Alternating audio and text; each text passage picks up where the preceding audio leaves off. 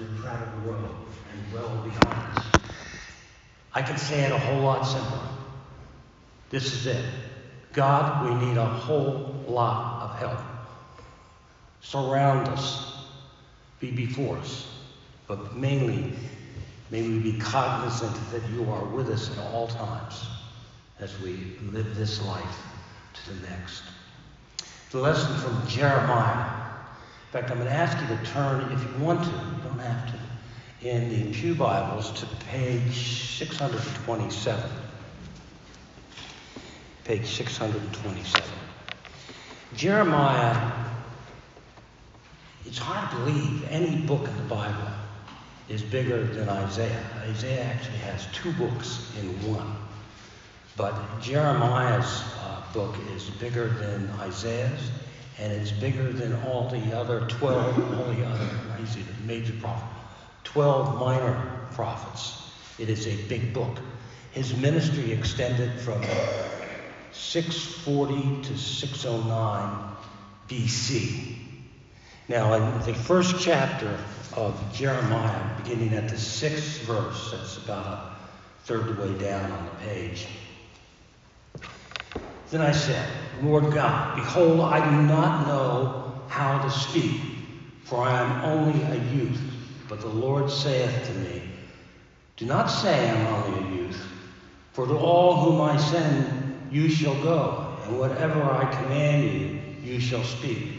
Do not be afraid of them, for I am with you to deliver you, declares the Lord. Now, if you remember Moses, in the 3rd chapter of Exodus, God says, do this, I'll be with you. And then in the 6th chapter, Moses says, different translations have it differently, but I don't have the right lips to do this. I can't speak. So Jeremiah is really, it's a similar story as is Moses' story. He's trying to get out of it. Which brings to mind, has God ever asked you to do something, ever felt that you had to do something, should do something, you just give up one excuse after another? I think sometimes we all do, because it's hard to be a Christian. But we have choices. We can either do it or not do it. God calls us with a great commission. Go and sit on your hands and tell no one about your Christianity. Or does he say, go tell the world? And this is a little question, this is, for you to take home and think about. How have I lived the Great Commission? Have I ever done anything to get people to come to church? Have I ever done things to bring people to Christianity? If you haven't, you're like Jeremiah wanted to be, and God forbid it. And God would like to forbid all of us to say no. He would like us all to say, yes, I will go, I will do. So in the story from Jeremiah today, the Israelites had a covenant with God. And they broke the covenant in that they worshipped worthless idols. And so their covenant with God was just, again, it was broken. And in the last verse, in verse 13 of that, Israel had forsaken the glory that is Yahweh and the covenants. It talks about the living waters. The living waters is God's word. It's God. And it brings the broken cisterns are the idols they were worshiping. God is full of living water. God is full of truth. God is full of the light to get to heaven. And these idols were just idols. I remember when I was taking it's either global theology or homiletics, and the professor was a Methodist pastor who was somewhere in Africa or someplace, and he said that they had like a chapel on the land, and that anytime somebody found something that was unique, and one time like a Coke bottle came to shore, And the people carried it with a great reverence to the chapel and placed it in there. And they would worship these things. And it's funny, we too worship things that are idols sometimes. I myself kid around with it all the time. I'd like to have an S-Class Mercedes, but I'm not going to get it. And I realize it's a false idol, and I realize I shouldn't want it, but I still do.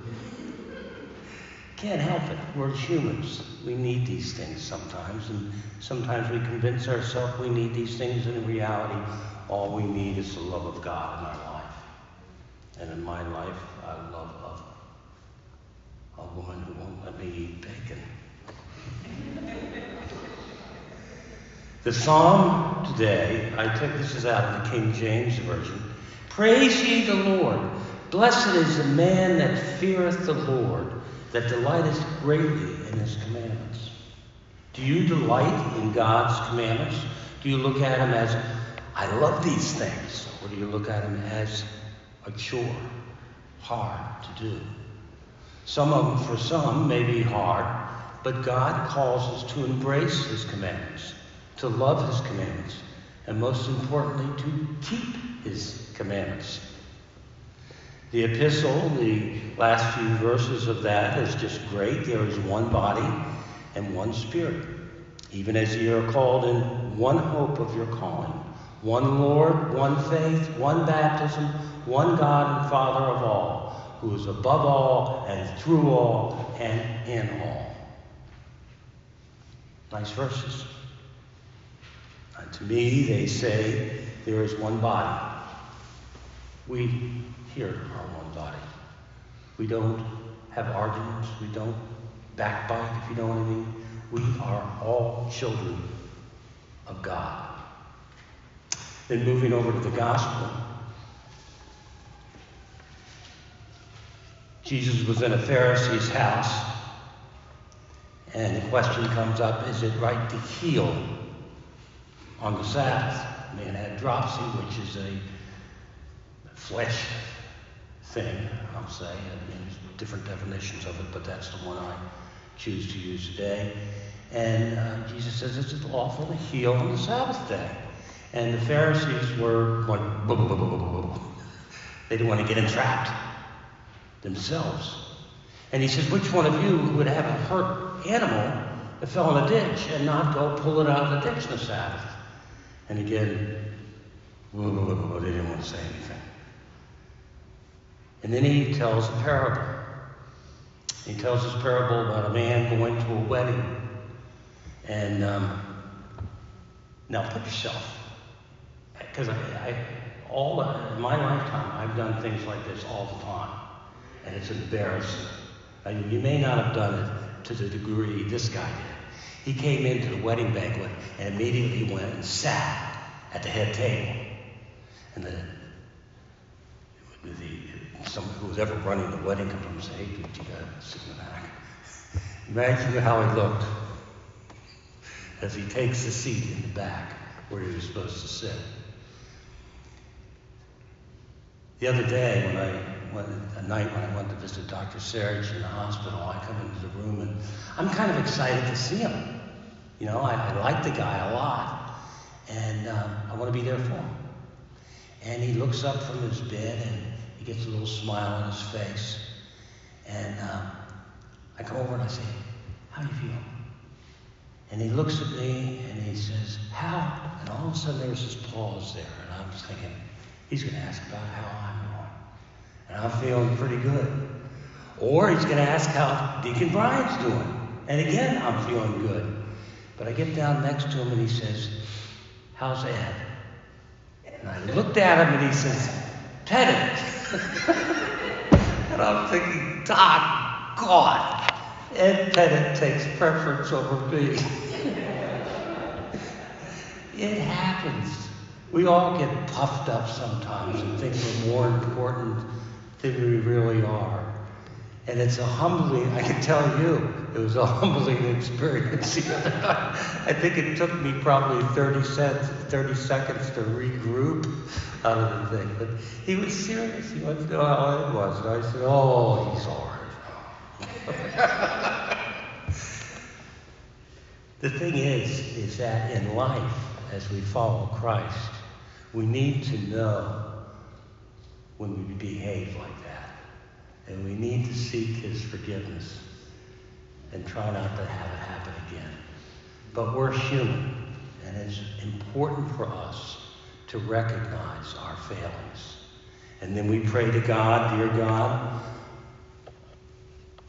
Well, first of all, this one was funny, so I gotta laugh a little bit.